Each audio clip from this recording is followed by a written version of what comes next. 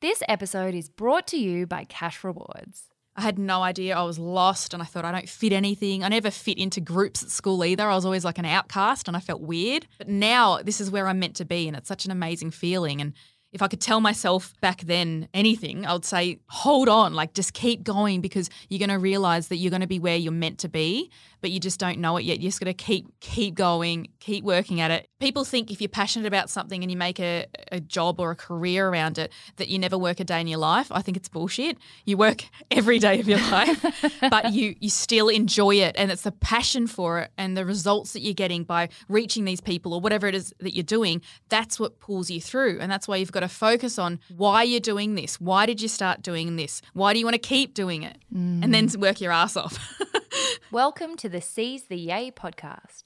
Busy and happy are not the same thing. We too rarely question what makes the heart sing. We work, then we rest, but rarely we play, and often don't realise there's more than one way.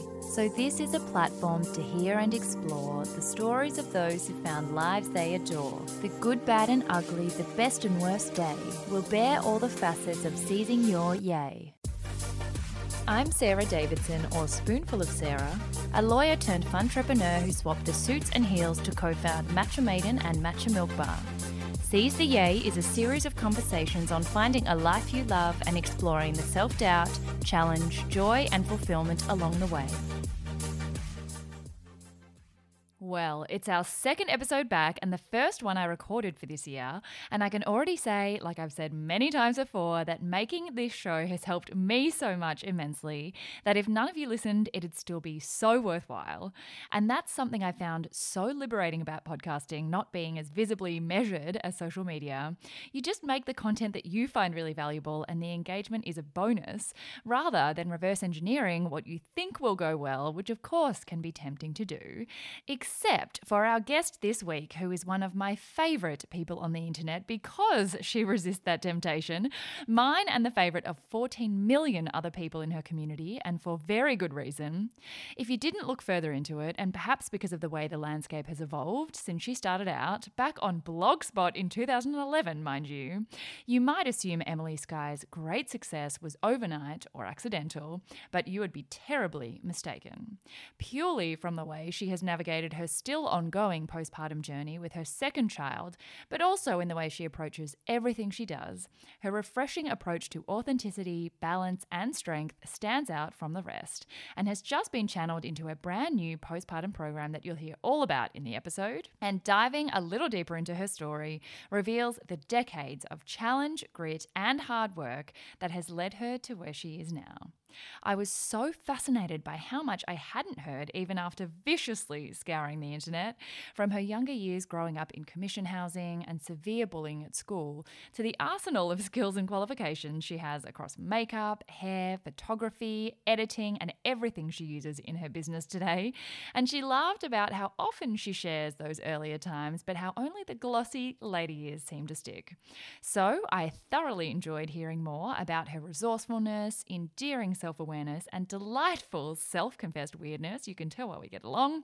She also happens to be the co-founder of James Cosmetics, my favourite ever eye masks, among the many amazing things she has going on. I hope you enjoy getting to know her as much as I did. Lovely Emily, welcome to Seize the Yay. Thank you, Sarah. Thanks for having me. I'm so excited. I'm so excited. This is my first recording of the show in over a month, so I kind of feel like I've forgotten how to do it. You kind of forget how to talk when you've been in isolation, because I know you guys have been for a long time, and you go out into the world and you're like, oh, I've got to communicate now with people in real life. I know. I even put on makeup for you this morning because we were recording video, and I was like, how do I even put this on my face? Well, I did it for you as well, so I made a bit of an effort. Oh, you look beautiful. Look at that. Thank you. You're beautiful too. It's just like a first date. Yeah. It's like speed dating, sitting across from each other. I've actually always wanted to set up a speed dating event, but one that was for networking, like for friendships, or like, I call the Seize the Yay community the Yayborhood, so like a Yayborhood event. I've always wanted to just do it and, get people to meet new people who they've got no history or background with. Yeah, that would be so much fun. Let me know if you do. I absolutely will. So, before we kick off, I start every episode with a little icebreaker asking everyone what the most down-to-earth thing is about them, particularly for people like yourself who have an incredibly large audience of millions of people and so much success and titles and achievements. It can sometimes look really glossy on the outside, but, we all have something that we think makes us really relatable and normal. So, what would yours be? Yeah, well, if you have a look at my social media for years now, I've always tried to show it how it is and not hide anything or hold back and just be myself and show things that, like stretch marks and cellulite and bloated belly and when I was pregnant, my pregnancy body and postpartum, so all that sort of stuff. I show everything, and that's what I'm known for and have been known for many years now.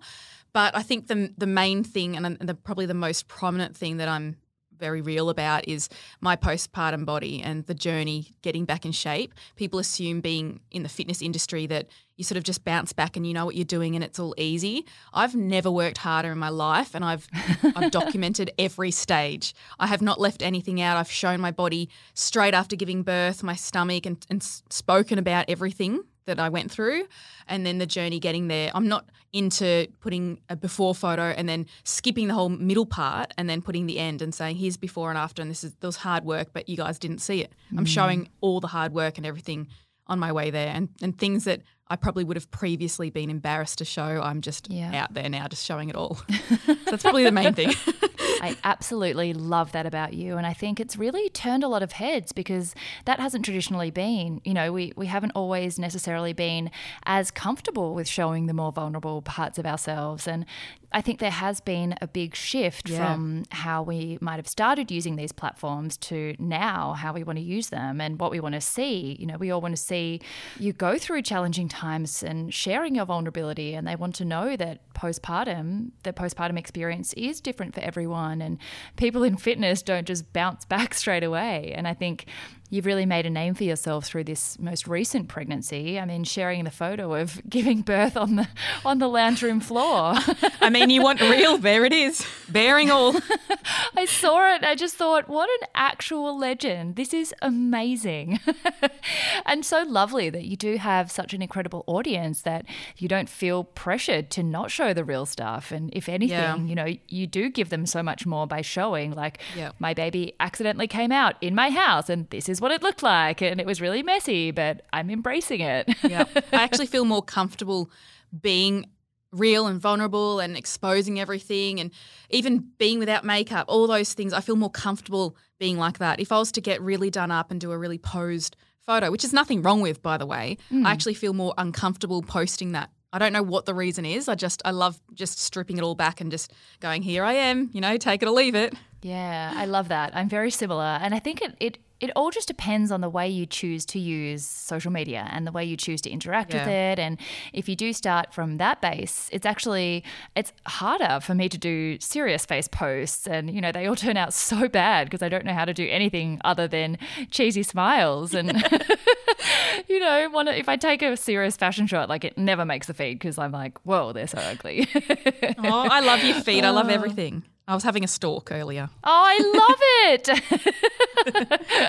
So one of the things I really love doing, as we discussed just quickly, before we started recording, is taking everyone back through all the chapters of your life, and particularly the ones that don't get hashed over as often, like back in childhood, because I think we forget that everyone started from somewhere. Everyone had a childhood without knowing what their purpose would be, and we've all been through so many chapters that just, obviously it doesn't make sense to talk about them all day, every day, but I like to go through your way, TA, and remind everyone that there were times where you didn't know who you were and where you weren't as comfortable with sharing what you do and how much you do, and it took a lot of different iterations of yourself to get to where you are. So let's start with your childhood. Tell us about young Emily. I know you were actually quite insecure as a child, which I found really interesting. So talk us through that. Yeah, so I guess to cut it short, because I can go on forever. I've been around on the earth for a long time now, being 36, many years. I'm getting old. But when I was young, I was, as you're saying, very shy, insecure with myself, had no self-worth at all. I was probably the most shy person you could ever meet. When I was at school, if I was asked to talk in front of the school, like say in even just the class, if you had to get up and read or whatever, I would panic and I'd actually have ringing in my ears, clammy hands, I'd be shaking. I was so bad. Wow. So my biggest fear ended up being talking to crowds and on TV, which I've actually done many times now and I've overcome, which is an amazing feeling. But I was just what you wouldn't think I would be. Like looking at me now, you would never think that I would be like that. And then I got into my teen years and I was extremely insecure. I had no confidence at all. I had a terrible body image, relationship with my body. I hated myself. I wasn't happy. I went through depression, anxiety, pretty much everything you could go through. I went through all the mental, issues. And it took many years to sort of overcome, and I still have to stay on top of it now. But I had a sort of a wake-up call when I think I was about 18 or 19. I attempted to end my life and I took a lot of tablets. And I got really sick and I just couldn't cope anymore. I just wanted a way out. And I remember sinking through the bed. I was lying in bed and I felt that feeling of sinking, and then I thought it's all over now. Like, thank God I'm out of here sort of thing. And then I woke up and it was like, I went, and then I went, no, what have I done? And I couldn't walk, so I crawled out, and I didn't want to wake my mum and my sister because we're in a small house. It was just my mum because my mum and dad split up when I was really young. And I crawled out to the laundry and made it out there and just vomited my guts up. And I remember going, I'm sorry, like, what have I done? And help. And I was like saying, God, help me. Like, I realised that I'd made a mistake and that I was worth living. I don't know what happened, but something happened and I went, no, I've made a mistake here. And I got out of it. I sort of recovered, and thank God I didn't work. Then years went on when I was still really negative and still really down about myself and insecure and depressed. And I had many boyfriends who were abusive and all these other things that were happening. I was bullied at school. So there's a lot of different things that contributed to the way I was feeling. But it was about when I was, I think, 23, 24, I was still unhappy and I thought, I can't imagine living my life like this for the rest of my life. I need to make a change here, because I always thought that someone would come along and they'd save me. So I was sort of waiting for that person to do it for me. And then I realised it was up to me. And I don't know how I realised it. I just thought, no, I've got to do this and I've got to take control and be responsible for my life and for my happiness. So that's when I started I started getting into fitness. I started exercising, moving my body, eating healthy foods that nourished my body. I removed people from my life who were negative and bringing me down, which is not easy to do. It was really hard and it was painful to do, but I did it. It was probably one of the best things I'd ever done. And then I started surrounding myself with more positive people who wanted to see me happy and succeeding and doing well. Then I was still into fitness then, even more so. I started feeling amazing. I started lifting weights. I wanted to get really strong because I was really skinny before. Not that anything's wrong with being skinny, but I was like a twig and I wanted to be strong. I wanted to have muscle. Yeah. So I started lifting muscle and I started lifting muscle. I started lifting weights and got muscle. Dem games. And then yeah. And I felt powerful and I felt like superwoman or something. And I just became obsessed with that feeling. And I thought, I've got to spread this to the world. And we're going back like how many years? 12, 13 years, a while now. And it wasn't a thing. Like women barely ever went to the gym and lifted weights. They were on the cardio machines. That was pretty much it. Yeah. So I was like abnormal back then. And people were still saying things to me like, you're looking too manly, or you're taking it too far. And I don't want to lift weights because it's bulky. It bulks me up. And I thought, no, I got to educate these women because lifting weights is amazing. You're going to feel amazing. It's not just how you look, it's how you feel, and you feel powerful, and it translates into other areas of your life. And I finally believed in myself. And then years went on and I was modelling as well. So I don't know why, but I thought if I model, I'll have more confidence in myself. And it did the opposite. It made it worse. The comparison thing, competing with everyone else, and rejection as well, which I struggled with big time, was not good for me. So I said goodbye to that sort of modelling, and then went into fitness modelling. And I don't know if you can call it modelling, but just basically chose my health and fitness over all of that other stuff. And then I thought I got to make it my mission to spread everything that I can to the world, or everything that I've learned along my journey, and somehow have a positive impact. No matter how big or small it is, I need to have a positive impact on people. And here I am how many years later, still doing it and still loving it. So I tried to cut that kind of short, but I do talk a lot. So sorry about that. No, it's so interesting. I absolutely love that. And, I do so much research on our guests before they come on, and particularly to uncover the stuff that isn't as readily available about their story. And there's hardly anything about that initial phase of your life, which is so formative and explains so much more of why you're motivated to do what you do now. Yeah. And I think people really underestimate people who are successful and assume it's been a smooth sailing ride. And I don't think I'd even read once, even after scouring the internet, that you'd had a suicide attempt. And these are the things that in someone else's journey, hearing that you were able to get through that and take control of your life and make good choices that, led to a really fulfilling and exciting life, this conversation and you sharing that could be the thing that helps them make a turn. Yeah. So I don't get sometimes why we skate over all of the earlier times in people's lives and go straight to the glossy, Yeah. It's so exponentially more impressive where you've gotten to now, knowing that's where you came from and that's what you had to get through to get to where you are now. And everyone's got a story, and everyone who's successful, like you're saying, there's been a reason why they are where they are now, and there's a whole history there that, like you're saying, that people miss. And I have told the story many times, but it just doesn't seem to be as prominent. I think people love the gloss. They think they want to see real, and I've had this conversation before with people, but they think they want to see the real stuff, but when you put the perfect stuff out there, for some reason they love it. Like the end result, the pose things, the polish, the feeds that are all curated. People seem to love that stuff. Not that they don't love the real stuff too, but it's just an odd one. They think they want to see it, but at the end of the day, they want to see something they can aspire to that may be unrealistic. And I think trying to be like anyone else is unrealistic anyway.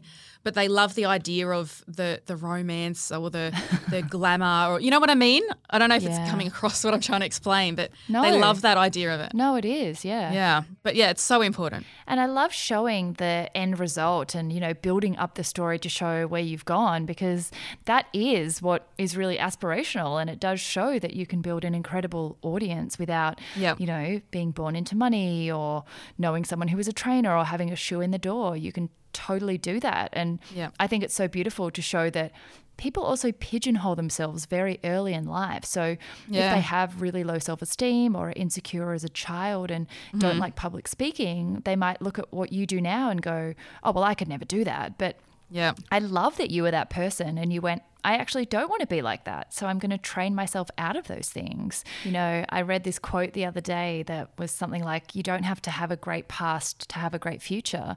And I think often we believe it's too late for us. Like, I've already gone too far. I'm already stuck in my ways, but it's never too late. Never too late. You always have a choice. And you can do anything. And you know what? It takes a lot of time too. So I don't want people to be deterred from it because they realise that it takes a lot of time and effort and you've got to be consistent. And that's with everything. If you want to get a fit body and you want to feel good, you've got to train many times. You've got to be consistent with your training and your healthy eating. If you want to have a healthy mind and relationship with your body, you've got to train yourself to be that way and be consistent with it. But everything takes consistent effort, deliberate effort.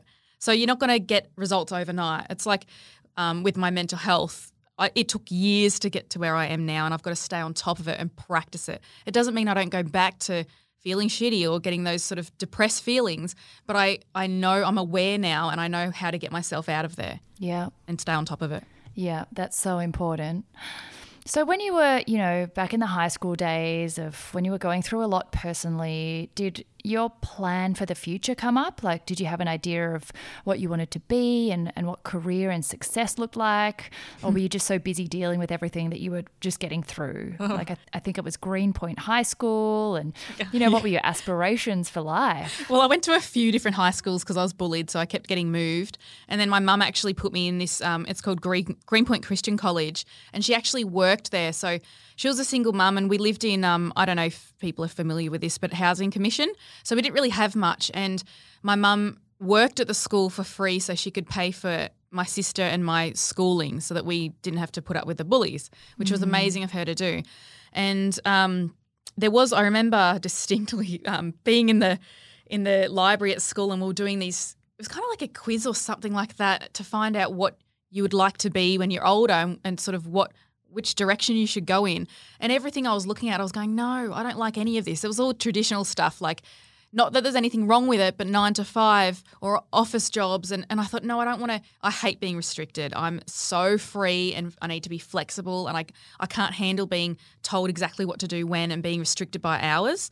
It's not the way I work. So I just thought I'm going to be lost. Like, I don't know what to do. I love being creative. I love art, photography. I also loved modeling. I actually liked creating photos that were beautiful photos and trying on the clothes and doing all that sort of stuff. And I loved music because I played the violin for many years as well. And, Oh, wow. And I liked psychology. And there were so many things that I loved, but I thought none of this really fits. Like, I don't really fit any of it.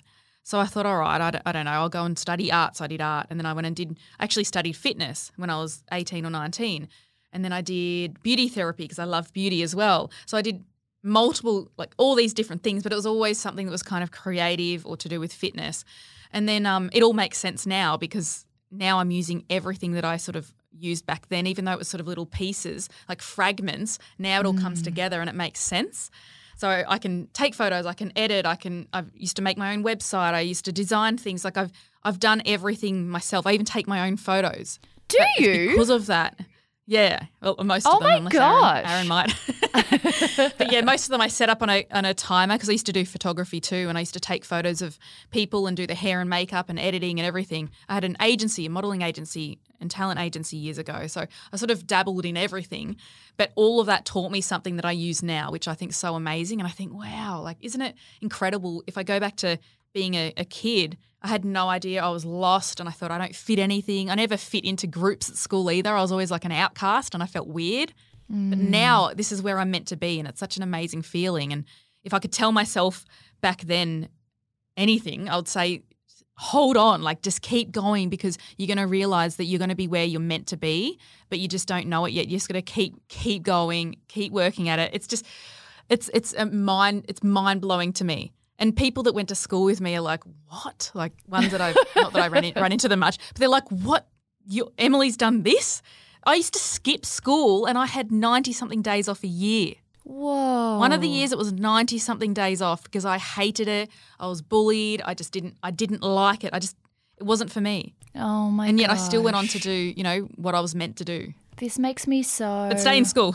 Yeah, stay in school. Stay in school, guys. Sit through the discomfort. But this is why, that exact thing is why I'm so passionate about this kind of storytelling and what the show is all about, to remind everyone to just hold on because you're not actually meant to know what all those ingredients mean right away. You're just not supposed to. Yep. And it's funny that you called it lots of fragments. In every single episode, I repeatedly say that your yay is like a jigsaw puzzle, and every single thing you do either gives you new pieces or gets you to throw out old pieces that aren't yours anymore. So it's just like, I'm like, oh my God, she speaks my language. But yeah, it does sort of all make sense, and we don't need to have all the answers right now. You sort of have to go, I'm going to give this up and just go put it out to the universe, and obviously still work hard towards something, but don't have to like be tied to having to know everything. Yes. Because you don't know what's going to happen tomorrow, and tomorrow's not guaranteed. Absolutely. We don't know what's going to happen tomorrow. Absolutely. And I think that's relevant now. It's not just from childhood to school to your first career. It's in every new chapter. We're all expected to go through so many different chapters in our life because it moves so fast these days. Mm-hmm. So you're probably going to have this feeling of uncertainty and then refinding yourself multiple times, and that's totally fine. Yeah. So take us back to the start of what would be sort of the now chapter. And I loved going back to read that you started on Blogspot in 2011. Yeah. Do you know what that is? Yeah, just. And again, this is the bit that most people forget. They see you now and don't remember that you started 10 years ago on a platform that barely exists anymore. So what were your plans then? What were your wildest dreams? Where did you think it would go? And what's each new version since then been like? I think a pivotal moment for me was when I started exercising, eating healthy and making changes with my mental health and practicing gratitude and having perspective and realising that I have it good. All these things that I changed, that was when I went, yeah, I need to do something in this, and moving your body and nourishing your body with healthy food is the first step. And my programs are all about that as well as mental health. It's really holistic, and it sort of touches on everything, which I think is so important. I've even got pregnancy programs, postnatal programs, everything now. But I want it to be a place that has everything, and that's why I started it. That's why I became so passionate about doing what I do now and having programs for women and reaching as many people as possible, because I want people to feel as good as I do. And I don't mean I feel just on top of the world every single day. I have shitty days.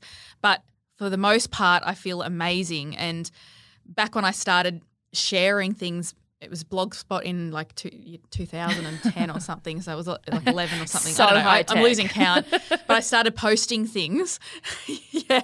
I started posting things that I was doing and the training I was doing and what I was eating. And it was, if I look at it now, it's terrible and unhealthy, because I started competing and I was, doing those comps where we're up on stage flexing and all those things. And it's far from healthy, but it sort of started, that's when I started my journey, and I learned and I kept learning, and I do keep learning now. I never give up. But it was weird back then because no one really knew, like as I was saying before, no one really knew much about lifting weights and the benefits for women. So that's why I guess I realised that's what I was getting to. I get so off track because I get excited. But the moment Me too. when I decided this is what I want to do and this is what I'm meant to do, that was it. It changed me, and it was my mental health. That was the main thing. I felt so much better, and I thought this is what I have to do, and I'm still passionate about it, and that's what I hold on to. And not that people think if you're passionate about something and you make a job or a career around it that you never work a day in your life. I think it's bullshit. You work every day of your life, but you still enjoy it, and it's the passion for it and the results that you're getting by reaching these people or whatever it is that you're doing. That's what pulls you through, and that's why you've got to focus on why you're doing this. Why did you start doing this? Why do you want to keep doing it? And then work your ass off. Totally. It's tough work. And I love that, you kept bringing it back to the why, like, why are you doing this? And one thing I've learned recently is that, the why, it stays consistent. It might change a little bit, but your why is what keeps you going. But the how is meant to change. So the Blogspot that you started with was the how at the beginning. Yes. Whereas now it's a fully blown app. Yeah. It's got all these many different amazing programs. Everything. But something that, I did a little survey at the end of the year, and something people wanted to hear more about is, we do often have people on the show who have incredibly big, successful businesses now, but I'm trying to remind them that you didn't start with that. The beginning was without any of that. So how do you start? What is the first, when it's not the app, what is the first how? You don't start like that, No. All the businesses that we have around us and that we interact with, if you tried to start what you have now, you would have been so overwhelmed that maybe you wouldn't have ever begun. So how did you go into each stage? When did you know it was going to be a program? And then when did you decide, I'll move into an app? How did all that infrastructure kind of logistically happen? I think a lot of people these days do it backwards, and they go, Yes. I want to have a fitness app or whatever it is, and they go, okay, I'm going to work on creating the app. Well, who are you going to sell it to, or who are you going to get to sign up? You need to have some kind of database or a following, and even a following doesn't mean it's going to translate into sales. So you need to know, you need to be first. You have an idea of what you want. Maybe that's the ultimate goal, but you've got to break it up. It's like fitness goals. Break it up into smaller, achievable goals that you can actually achieve along the way, and celebrate each step that you take. But the first step for me was creating followers and having engagement and people that trusted me. So I started sharing a lot about myself. I started sharing a lot of free things. So people think about making money straight away, and there's nothing wrong with wanting to make money and making money from passion, but you've got to give out a lot for free. You can't just expect people to just go and buy. So I used to do a workout video every single day. I reckon I've put out thousands of free workout videos and content for people so that there was no barrier to getting fit, so that it didn't cost them a cent. And this is before I had even thought about an app, really. I had a website and I had a PDF that you'd download with the program, and then some videos. You'd have to log on to the website and watch the videos, which is still really cool. And we're going back like how many years, 7 years or something now. So I built an audience, and they seemed to like what I was about and what I was doing. And there was space, a huge space for fitness back then. It wasn't as competitive, anywhere near as competitive as it is now. It's very saturated, so it is a lot harder nowadays. I sort of started at the right time, but I built built that audience first and the trust first. Then I created the PDF on the website, and then I started employing people, and I made a lot of mistakes. I hired people and went into business with people who were terrible and did the wrong thing by me and were just awful people and went against everything that I'm about. But I learnt my lesson, and I'll never make that same mistake again. So it's really a blessing in disguise.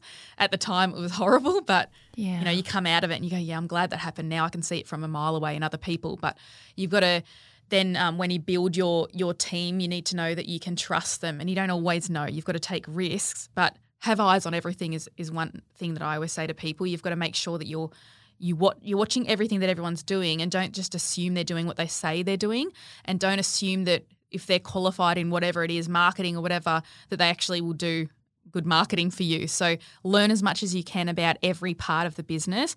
Do as much as you can as possible at the start yourself. And then when you reach a point where you need to have those people and hire people, then do so. But always watch what they're doing, and don't just sit back and go, oh, yeah, I don't need to know about this because the expert's doing it. You need to have knowledge, and then keep researching. So especially social media, obviously I have social media businesses, a couple of them, and it's always changing, as we all know.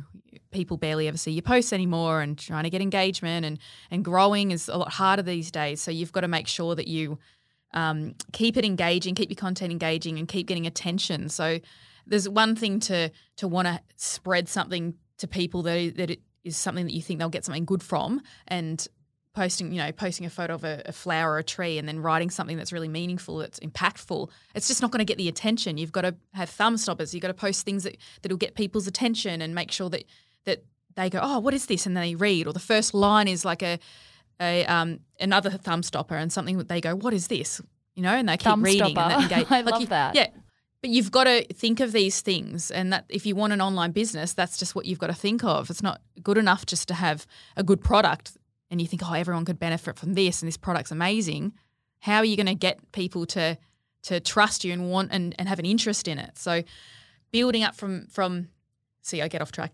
Building up from the PDF, then I started an app, and it was a free app again, because I'm actually not good at the whole money thing. I've never been focused on it. I'm exactly the same. It's good to have money, don't get me wrong, but I've never been driven by money. I think everything else is what drives me and how it impacts people. I actually didn't even know what my businesses were making day to day. My partner would look at that, and I just didn't care. And I also didn't want to know, because I don't want it to take me away from what I'm doing and the reason why I'm doing it. It just sort of distracts me.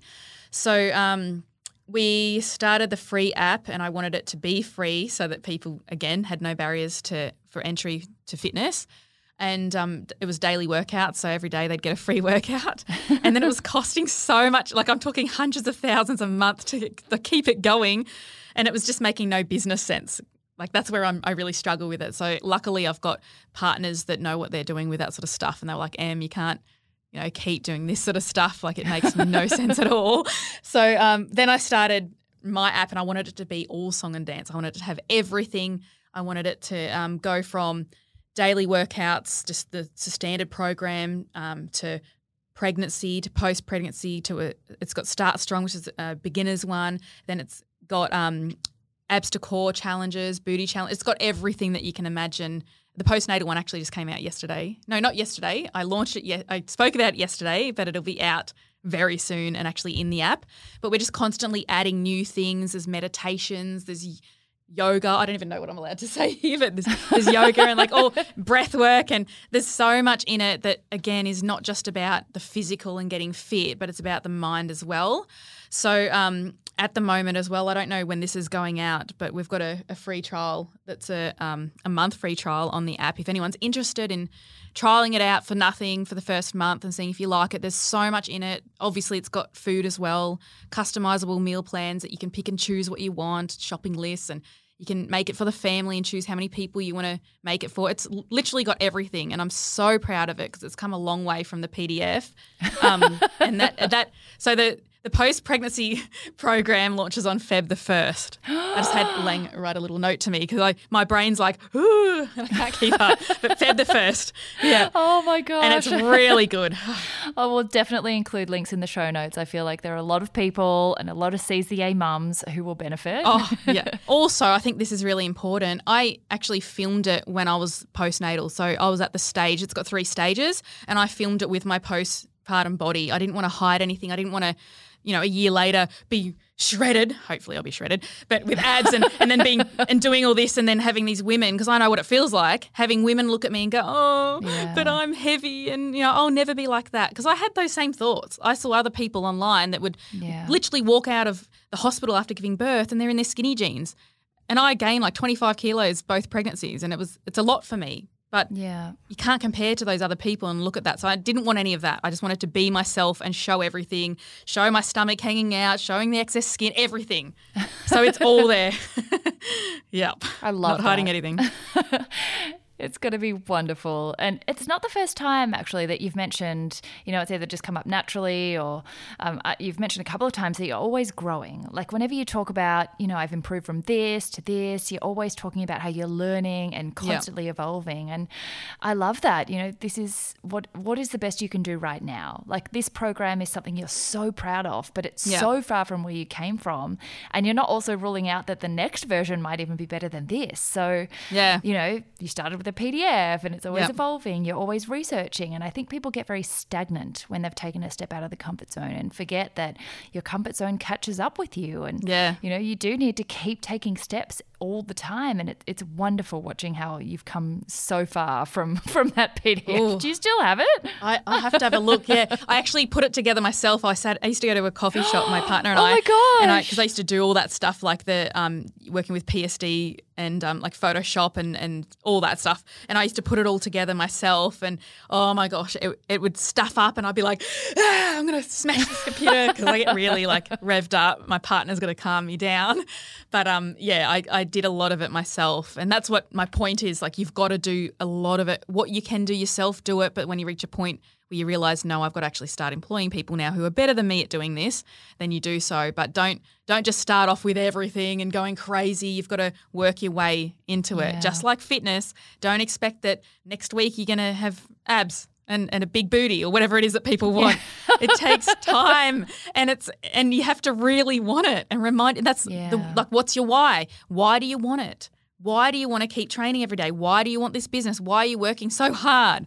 Because you got to have your reason for it and remind yourself of that every single day. And I think that's why this program is really exciting because it is coming from what you were literally going through yourself at the time. You were filming it during that exact phase. But, I think it makes it so much more impactful and relatable because people who are in that exact phase can connect with you and the video going, oh, she was literally going through that same thing. And I was struggling. I was filming going, this is hard. Trying not to swear. Amazing. Just a quick word from this week's partner in Yay who, wait for it, helps you get cash back when you shop online from over 1,500 of Australia's favourite stores. Could you be seizing any more yay than shopping up a storm at places like The Iconic, Maya, Amazon, Booking.com or even Menulog, but getting rewarded with cash for doing so?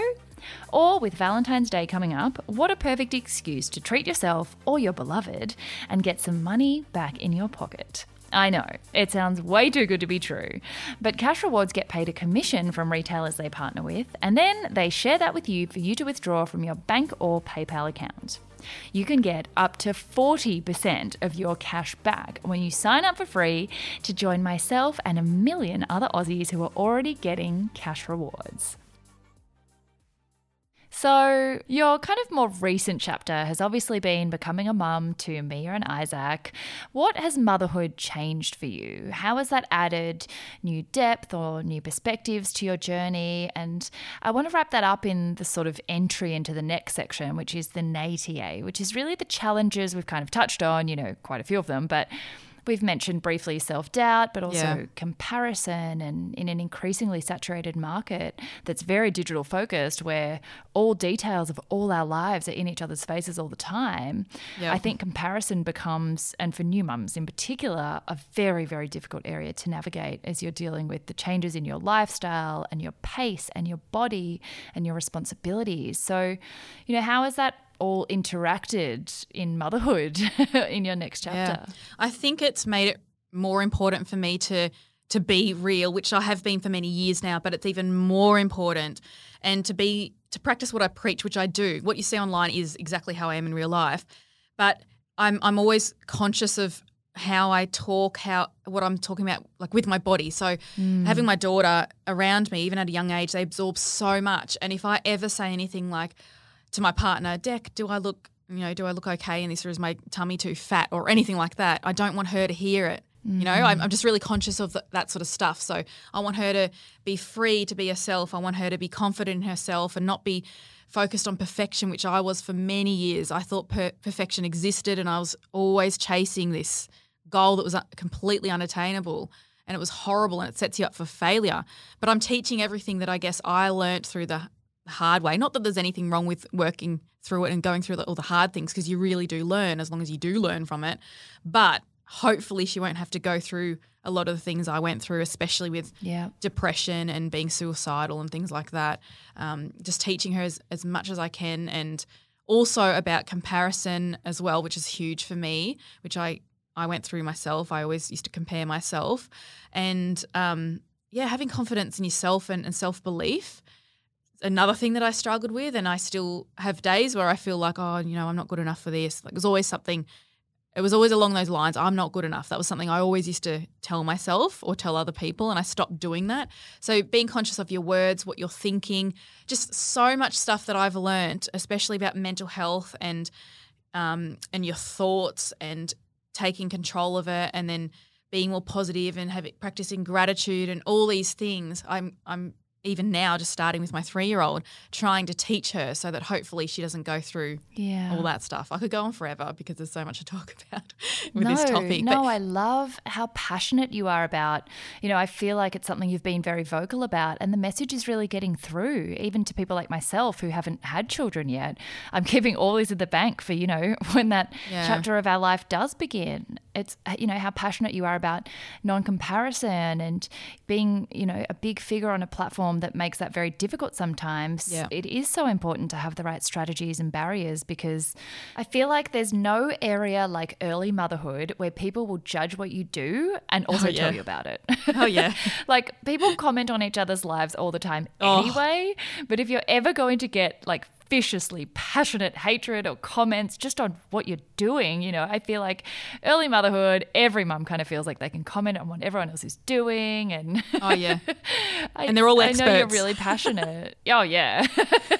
And I know, you're really passionate about not judging each other, and I understand people often it comes out of care and concern, but I love that you've been very vocal about the non-judgment of everyone's postpartum journey. It looks different, early motherhood and parenting, and in general, So what are some of the strategies from a practical sense that have helped you? Like, you probably get 1,000% the commentary and trolling than the average mum would who's not on social media. So how do you build walls up to keep that kind of comparison or mum guilt or constant questioning of like, am I doing the right thing?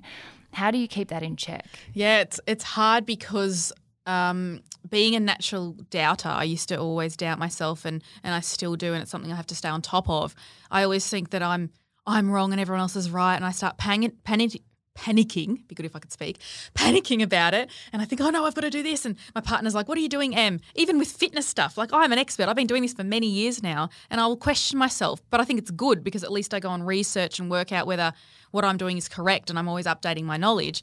But always second guessing myself, it's something that I seem to do a lot. So I always work on it now. And having confidence in what I'm doing as a parent, because I know what's best for my kids, and my doctors, of course, they're doctors, actual experts, not just people who think they're experts, but they don't know everything. So because I think it's one of the negatives, I guess, and there's many negatives about social media, but putting so much out there you're susceptible to getting all this judgment and criticisms, which is really difficult to deal with. But you've got to go, okay, well, are they coming? Is it valid? Is that something that they are genuinely trying to help you, and do they know what they're talking about? And do I know better, or are they just doing it because they want to criticize and be nasty, which a lot of the time they do. I've had people tell me when I was pregnant, oh, I hope your baby dies, and horrible things like this. Like, I've had the most awful things said to me, and I don't know how or where it comes from, but it must be from a place of pain, clearly.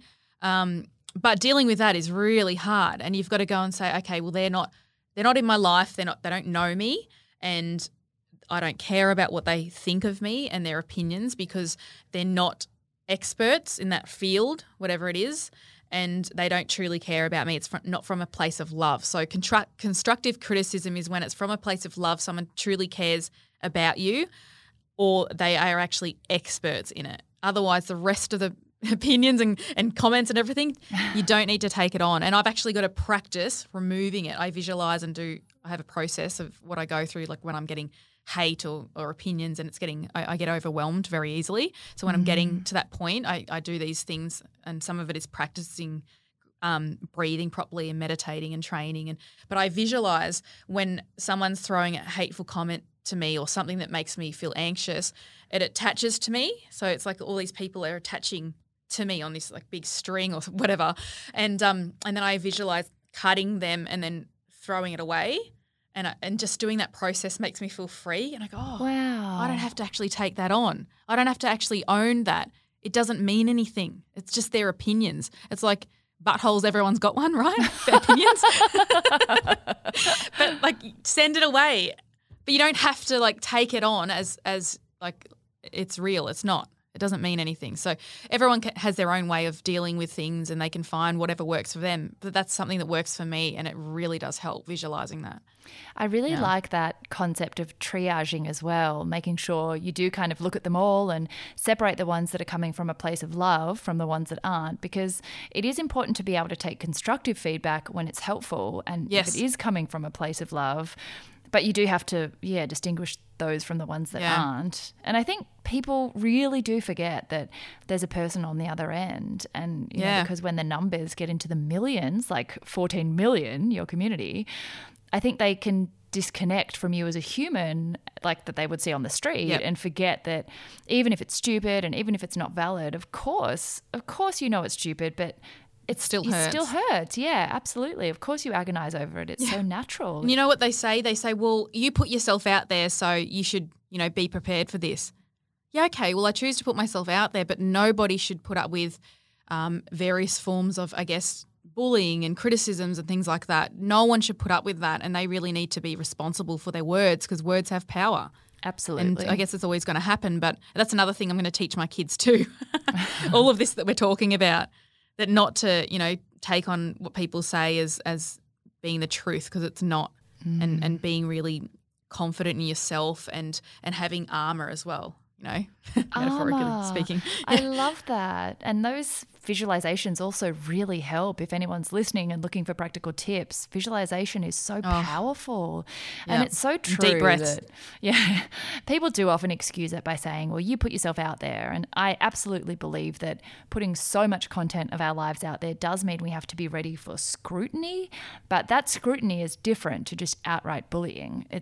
Nothing excuses that, no matter what people put out there, but especially not if you're putting out things to help other people. I just think nothing excuses behavior like that.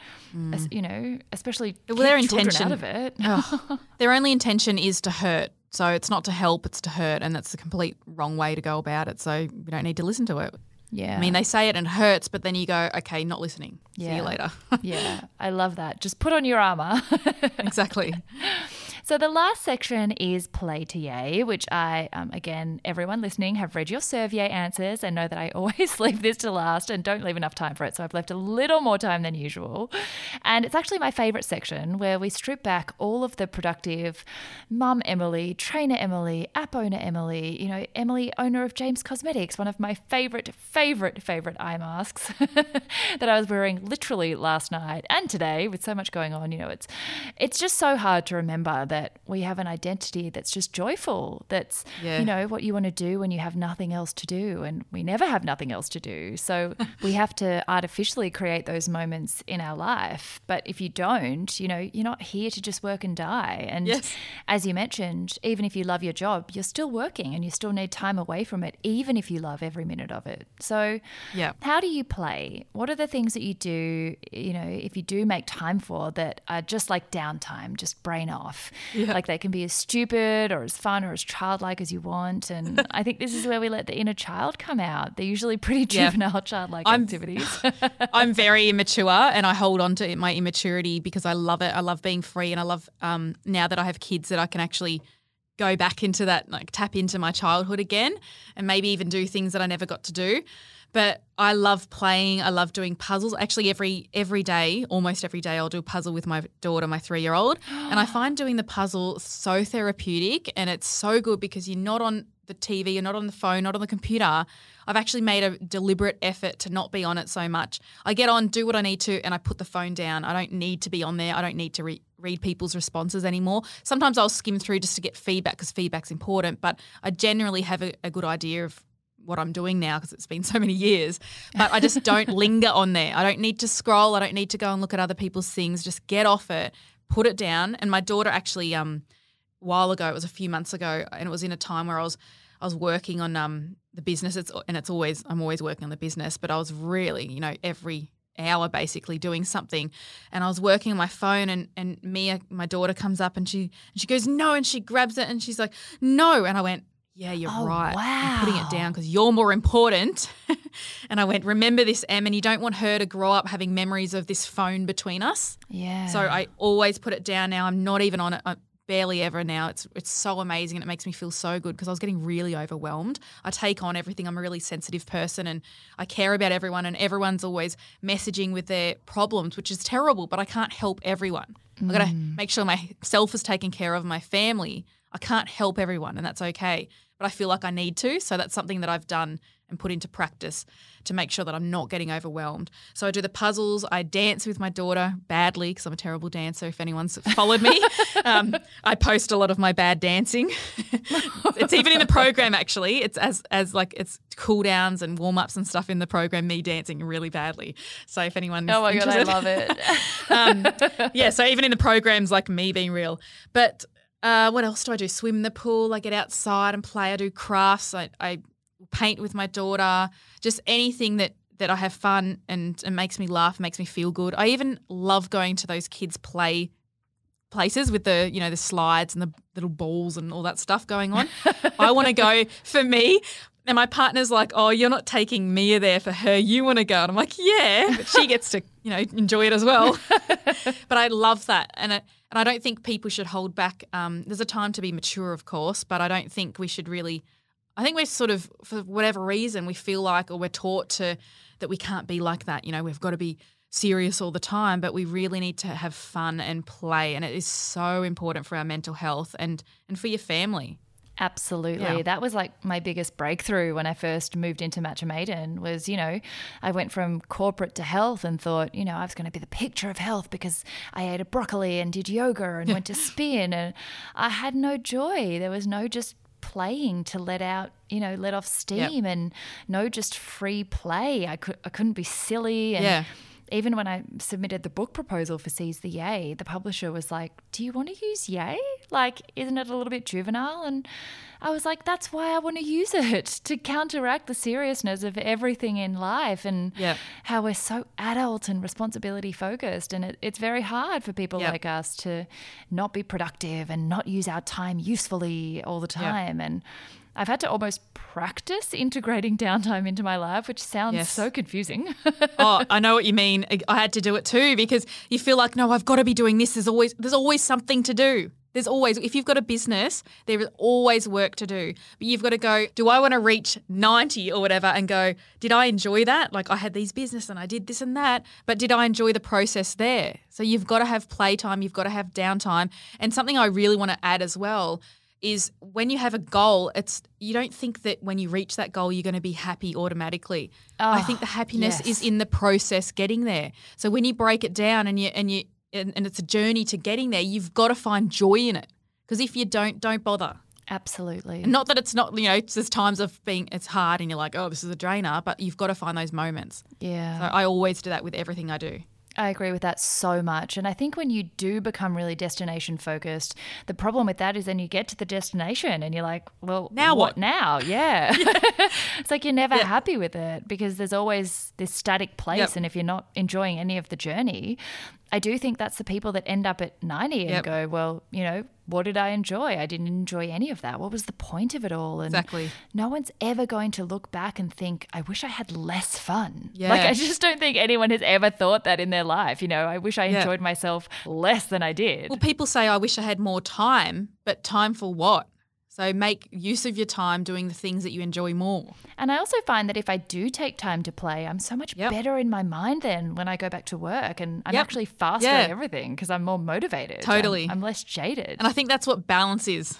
Yes, absolutely. And one of the things that I think is so wonderful with James Cosmetics, one of your other businesses of the many, many amazing things that you're doing, is encouraging us this year to put aside 20 minutes for you twice a week. It's not an overwhelming every day for an hour kind of thing. Yep. It's, just a realistic amount of time that's an easy appointment for us to put in our calendars and just, set it aside for ourselves. Exactly. And you've got to make an appointment. I put it in my calendar. I literally... As soon as I saw the wellness campaign, I put it in my calendar in the same color as a meeting because otherwise I'll just, Exactly. And you're not going to let, like if you have a diary, and I say this with training as well, make appointments with yourself and don't let yourself down. Because would you let your friend down? Hopefully not. Or a business person or whatever. Like you don't want to let them down. Don't let yourself down. Why not have yourself on the same sort of thing, in the same category? Don't let yourself down.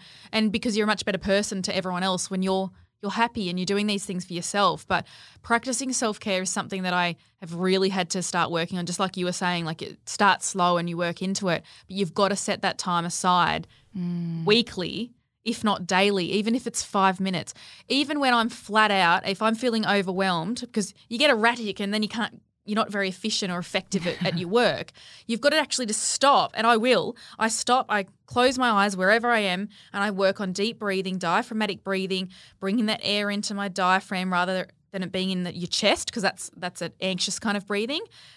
Slow it down and bring it down low, and do even a minute of that can make a difference. So you can start at a minute and work your way up. It's really nothing. Even while you're sitting on the toilet, you could do it. You can do it anywhere.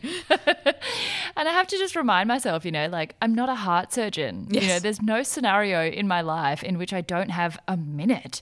There's no possible situation where I can't take 1 minute to just pause and breathe. Yes. Nothing is going to happen. No one's going to die. The world is not going to fall down around me. Exactly. Even if I take 5 or 10 minutes, and if we're really getting strict on what urgency actually means, nothing in my life is actually urgent in the world. It really isn't. No, it really isn't. Yeah, and I think because I don't do the traditional kind of meditation, like I find it really hard to sit still and do it. But I just started with practicing breathing and just focusing on my breath, and it's as simple as that. So you don't have to be sort of, scared of it or whatever and think, I can't do that. You can do it, but just start slowly, just like your exercise. Oh, totally. Oh my gosh, you are so wonderful. Oh, you're wonderful. One thing that also comes through very clearly is the level of self-awareness that you have over knowing when you're overwhelmed and then knowing immediately what to do about it. And I think that's the key to any kind of joy, is knowing your patterns and your strategies and yes, taking ideas and inspiration from other people. But until you experiment with your own body and your own brain, I think we just really need to tweak and tailor our systems to, how we react to things. And I love how you're very aware of what certain situations do to you and how to counter it. I think that's so inspiring. Well, sometimes I let it go too far and I'm like, oh, am I overwhelmed? Really? Because it's like, I'm a catastrophizer. I think everything's just the worst and there's so much happening because my mind never stops. And you might be the same. Creative people are usually like it. You never stop and it's just like, and you just got to stop. And that's why I go, all right, time to stop. Let's breathe and just focus on the breath. And that's it. And then I feel like, it's not so bad. I'm still alive. Oh my gosh, the world is still turning. Wow. So just to finish up, what are 3 interesting things about you that don't normally come up in conversation and haven't yet come up in this conversation? Something interesting I was thinking about the other day. I've been exercising for 11 years now, and I actually became qualified when I was 18 or 19, but I kind of had, time off doing that. But I've been training for a long time, and every time I go to the gym, I'm nervous before I train. And I mean like butterflies. I can't breathe properly. And I tell my partner, Deck, in the car on the way, I'm like, I'm nervous. And he's like, why are you nervous? And I was like, because I know it's going to be hard, because I train hard. Yeah. But I get nervous every time. And I used to think I was weird and something was wrong with me, but I embrace it because I say to my partner, Deck, it makes me train harder. Like, it's the way I function. It gets my body, pumping with blood. Because I used to do sprinting when I was at school, and I used to get incredibly nervous before a race. I'd be vomiting and shaking and carrying on, but it gets the adrenaline going, and I can go fast. Yeah, so I just go, it's just part of the way I am, and it's cool. So, I don't know if that's one. Then there's another something that's really fascinating, weird. Yeah, so if people get nervous, it's that's totally fine. You'll probably smash it in the gym, so that's good. Another thing that's I guess weird. I have a phobia of dry feet. My own dry feet. So,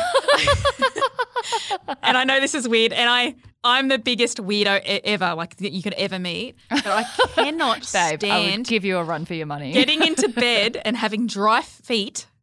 Touching the sheets, I get shivers. Like, it's like the chalkboard, the nails on the chalkboard thing. I get shivers and I can't handle it. And what do you mean by dry? Like, not moisturised? Yes. So I have to have moisturiser on my feet. But it's worse than what you think. Like, if I get up to go to the toilet and get back into bed, I put moisturiser back on my feet. I can't stand it. And weird, right? But my partner Deck's like, you are so weird. Oh, we all have one. What else is really weird? We all have those weird things. And I feel like finishing off with these every episode is just, I'm always in hysterics because they're just so good. And that's the stuff that, people who don't live with you, they don't know these little quirks. So I just love sharing them because they're so funny. And they remind everyone that we're all human. We all have weird things that we just have to do to feel normal. Yeah, but it's fine. And I love that yours is just like moisturiser. I used to carry it around because I don't like my hands either, but they're not as bad as feet. But I've sort of overcome my hands a little bit because I thought I can do anything. I'm going to overcome this. So I started with my hands, and now they don't need to be always so moisturised. My feet, I still haven't overcome that yet, so it's progress. But I might get there. What if your partner's feet are dry? Does he have to do it too? Well, he doesn't really. What if he gets in bed? He doesn't really touch me because if I put my foot on him, he's like, "Get your foot off." He doesn't like my foot touching. And I used to say to him, I like it touching you. It's like my anchor and it makes me feel comforted. And he's like, oh, I can't stand it. So it's one thing we don't really Maybe because you wipe moisturiser on him. Maybe. Maybe he's just moisturised from the feet. I think I might gouge him like with my toes, and he doesn't like that. My toes. Yeah. Oh, what's another thing? I can do the matrix move, the limbo type matrix back thing. Ooh. I can do that. So that's a cool thing. So it's not all bad and weird. That's a party trick. Yeah. We like party tricks. Yeah, I've got heaps of weird ones. I can't really think. Oh, I once tried to bleach my teeth with actual bleach when I was a kid. Is that weird? Oh my God, did you get really sick? No, I was all right because I got Glad wrap and put it on. Oh, at least that's really clever. Something else I used to do really. Oh, I used to do weird things like dye my own hair, and I'd get food colouring. Oh, I used to bleach my hair because I had blonde hair when I was young, and I used to streak it myself, and it used to go really orange. So I'd get food dye, blue and red, and I'd make purple and make my own toner. Oh, my God. I used to do all this weird stuff. No, that's so cool. Yeah. What a crafty woman. Oh, there's so many of those. But I love that. I'm strange.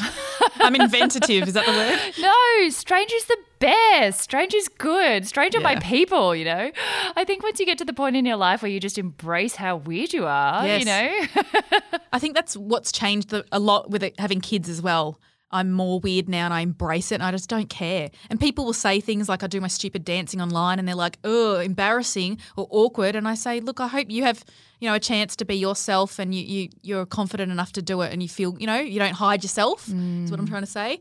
Like I hope that people actually, and it's usually people that feel uncomfortable with it because they don't let themselves out.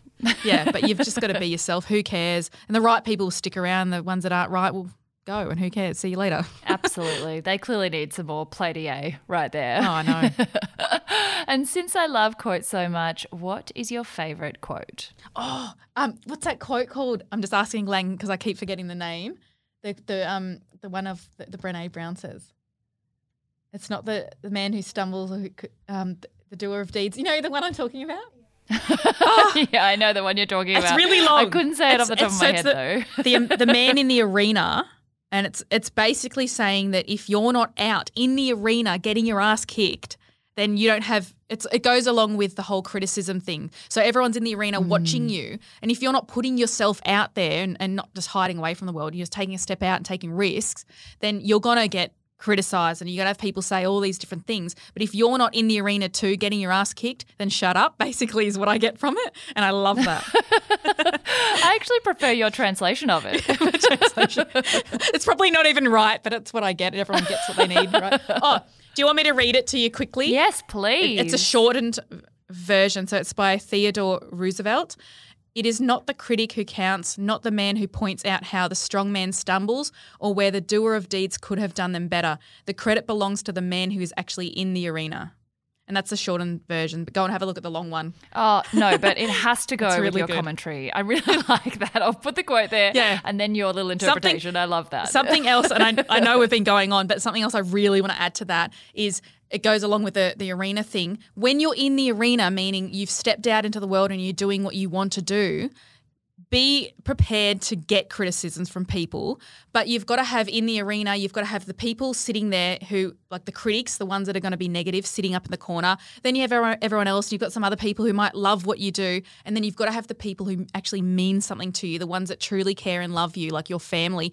They have to be sitting there too, and you've got to listen to their opinions first and not just always be going towards the ones who are the negative ones, because as humans we always focus on that for whatever reason. But you've got to be prepared for all of them and have them there ready. So before I'd go on TV or do something that I was afraid of, I'd imagine the arena and everyone in there and my message and getting my message across and why I want to get it across, that it's going to help people. I focus on that. I be prepared for the negative people, and I know that my loved ones and the people who really care for me are out there too, and I need to listen to them first. So I don't know if that makes sense, but that's something I always focus on. No, absolutely. Yeah. I love that. Just one of the many, many pearls of wisdom that you shared with us today. Thank you can talk. so much. No, I love it, and I'm the same. We could have we could have gone full Joe Rogan and done like a 4-hour episode. Yeah, I totally would. But thank you so much. Congratulations. People would be sick of me. Not at all. Thank you, Sarah. Oh, congratulations on the new postnatal program. I'll make sure to include a link to the trials. Thank you so, so much again. Thank you so much, Sarah. Thank you for having me. I loved it. What a woman, right? I feel so lucky every week to be able to have these conversations, because you just can't convey this kind of depth about a person in the compressed world of social media. So if you ever skated past Emily's page and didn't look further, I hope you enjoyed getting to know her a bit more as much as I did. She has also so generously given the Neighbourhood a code for a 1-month free trial of her app, including the new postnatal program, but also all of her programs. Just use Seize the Yay, no spaces, between the 1st and 15th of Feb. And if you enjoyed, as always, be a good bloke and share the ep, tagging at Emily Skyfit and myself so we can reshare and keep growing the Neighbourhood. I hope you've been letting the new Yays of Our Lives segment marinate too. And if you haven't sent over your thoughts and requests and want to weigh in, just send me a DM at any time. Hope you're having an amazing week and are seizing your yay.